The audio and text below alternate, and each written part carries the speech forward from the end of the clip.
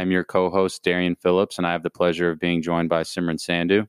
Today brings a continuation of dramatic market shifts and a rise in political tension, all due to the effects of that dreaded COVID-19 you can't hear enough about. That said, let's go ahead and fill you in on what to make of all this madness. Sim, you want to go ahead and start us off with some quick facts about the virus? Yeah, let's do it. As of this morning, 110,000 people have been infected across the globe, with over 3,800 people being killed. Currently, 26 people in the U.S. have died from the virus. As infection cases and deaths continue to rise, the World Health Organization fears the virus is close to a pandemic. We know all this can be a little intimidating, and here at Up5 Media, we have our listeners' best interest in mind. So we figured we would give you some quick insight. First, a recent Johns Hopkins study found that the coronavirus symptoms begin 5 days after infection. Also, if you test positive for the virus, then the treatment consists of quarantining and monitoring for 14 days. Seriously, though, wash your hands. Well, that may be a bit tough with the recent hand sanitizer shortage, but we'll touch more on that later. For now, let's talk about how the coronavirus has taken its toll on equities. Prices continue to plunge, and we are headed straight towards a bear market as stocks fall by 7%. This marks the worst day for markets since 2008. Guess a potential global pandemic is a fair reason for investors to be a little worried. Darian, yeah, no kidding at all. Investors are in a full-on panic mode, and to make matters worse, the massive sell-offs flooding the trading floors on Monday crashed the system for 15 minutes. This is the first time we've seen this since 1997. Turns out we've got a fire sale on our hands, ladies and gentlemen, and as a result, Treasury yields are still low at 62 basis points, while oil hovers around $32 a barrel. Crises has certainly taken its toll on the airline industry as well. Worldwide passenger revenue is expected to decrease by $63 to $116 billion, according to the International Air Transport Association. Also, Aon has recently agreed to acquire Willis Towers Watson for 30 big ones. That's billions, people. Billions. Should be interesting, Darian. They are two of the largest insurance companies in the world. Yeah, definitely expect to see some intervention as the Federal Trade Commission potentially brings up some antitrust concerns. Another company facing intervention is Twitter, as Elliott Management demands they appoint 2 new board members and make $2 billion in share repurchases.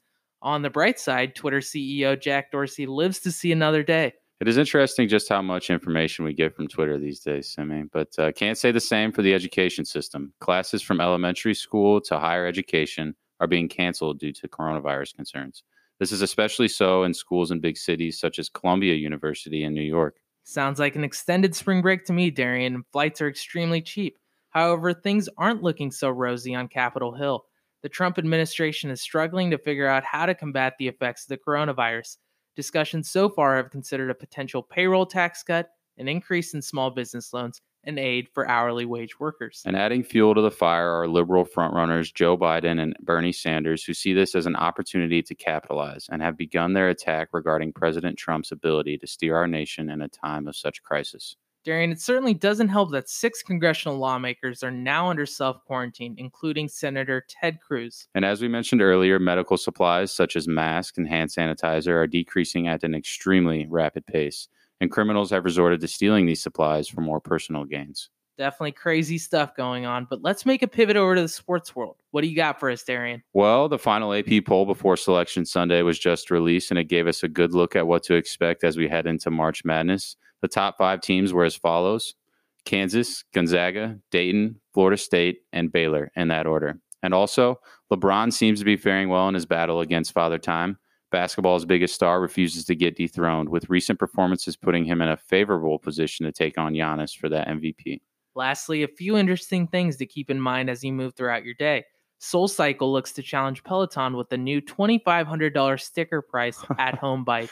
Yeah, at that price, I think I'm just going to go ahead and stick with running outside at this point, Sammy. Definitely don't blame you. Also, part 1 of the Bachelor finale ended last night in a cliffhanger. For those of you that care about Pilot Pete, stay tuned to see what happens. You know, I never took you for a Bachelor superfan, Simmy, but to each their own, I suppose. I guess I'll leave it to you to fill our listeners in on the latest Bachelor news, but that'll have to wait till tomorrow because that's all we have for today. Thank you for joining us. If you haven't already, make sure to stop by our website at up5media.com and hit that subscribe button. Well, take care, listeners. We will see you bright and early tomorrow morning as we continue our journey to redefine how you experience news.